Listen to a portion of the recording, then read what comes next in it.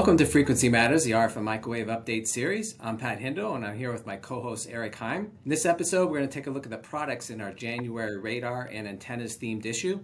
As a reminder, the cover feature is about gap waveguide technology for automotive radars, and the alignment of antennas at 76 to 81 gigahertz is very sensitive, but with gap waveguide technology, this alignment is less sensitive to position and also can enhance the radiation patterns and have advantages for thermal dissipation and EMI suppression. So great technology for the 4D radars in the automotive area, which we're following closely. And for products, we had two tech briefs.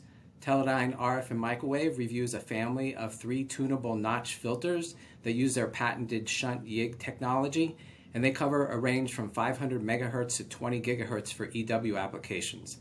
And we also had Ladybug Technologies, who is developing a new series of small form factor USB-C sensors.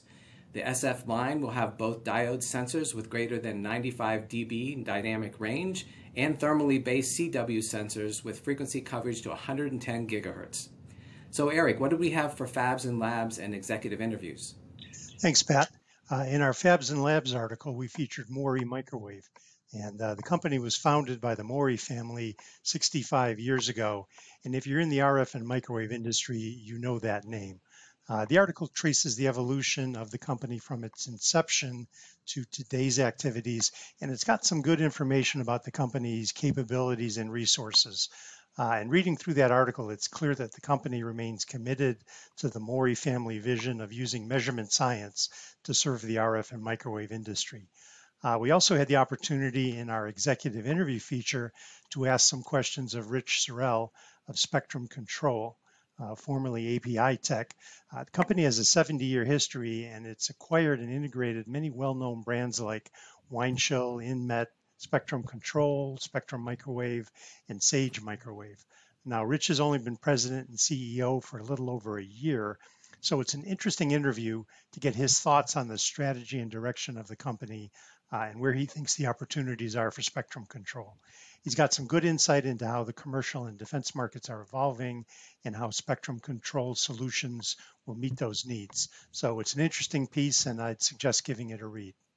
And so I talked with Chandra Hackenbrook, engineering manager for Space and Hi-Rel Group at Analog Devices recently, and we talked about the space industry and the challenges ahead for that market. Let's take a look at a clip from that now. So what are the main challenges you see in the industry? Well, there's several that come to mind. One is that today's smaller satellites demand more innovative design solutions that are not found in traditional components, requiring reduced size, weight, and power or swapping costs. Another is that although the benefits of using less expensive COTS in space applications include access to advanced technologies, higher levels of integration, higher performance, and swap, COTS alone may not be enough to offer protection, testing, and high reliability for many new space ventures. Also, products are becoming more and more complex, and this requires more engineering efforts and longer qualification time. So we're adjusting to new ways to qualify parts while reducing time to market. It was great talking with Chandra and seeing what Analog Devices is up to in the space market because they have a lot going on. So turning to the news, NI confirmed that they've received a proposal from Emerson to acquire the company for $53 per share in cash. And this was following a prior proposal for $48 per share. So kind of a little bit of a hostile takeover there, I think. NI's board of directors is reviewing and evaluating their options and will make a decision that's best for the shareholders' value. We'll have to see how that ends up working out. And one company we've been following lately is Epirus, and they're developing directed energy defense systems for drones and missile defeat. And they announced they got a $66 million contract award from the U.S. Army's Rapid Capabilities and Critical Technologies Office in support of their indirect fire protection capability high-power microwave program. The company will collaborate with them and will rapidly deliver several prototype systems in 2023, and they have options to acquire additional support services. Very interesting to see this directed energy taking hold. Eric, what did you see in the news? Well, Movandi announced 4 key megatrends accelerating 5G millimeter wave deployment in 2023 and beyond. Now, we've all been waiting for millimeter wave to really catch on in commercial communications, and the story from Movandi goes into some detail around what they're seeing, so that's worth looking at. And in the topic near and dear to my heart. Del Oro Group published a forecast saying that after 4 years of what they called extraordinary growth, the radio access network market is now transitioning to a more challenging phase, and they expect slower growth. So that's got implications for the entire electronics ecosystem, and it'll be interesting to keep tabs on that. And so turning to events, I'll be heading out to DesignCon to check out the high-speed digital market. We have a lot of companies that we serve in the microwave business that are there, and there's also a whole host of other companies that we serve with Signal Integrity Journal. And I'll give a report on that when I return. And next up for the microwave side will be Mobile World Congress Barcelona at the end of February. So we're already seeing announcements come out of what people will be showing in the booth, so we'll be collecting and reporting on those news items later. I do want to point out that Microwave Journal has released a new updated website, reorganized and laid out the homepage and the buyer's guide page, so it has better access and you can get a better summary in a shorter amount of space on the homepage. And we updated everything on the look and feel, so a more modern look. So check that out when you get a chance.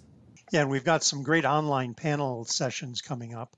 On February the 15th, I will be moderating the panel, What is the best beam steering antenna array and repeater technologies for 5G millimeter wave, with panelists from Anokiwave, Keysight Technologies, and Analog Devices. It'll be interesting to get their perspective on this topic. And then on March 22nd, we will be hosting the panel, Will Flat Panel Beam Steering Array Meet the SATCOM Challenge? And that'll be just after the satellite show in Washington, D.C. So that wraps up this episode.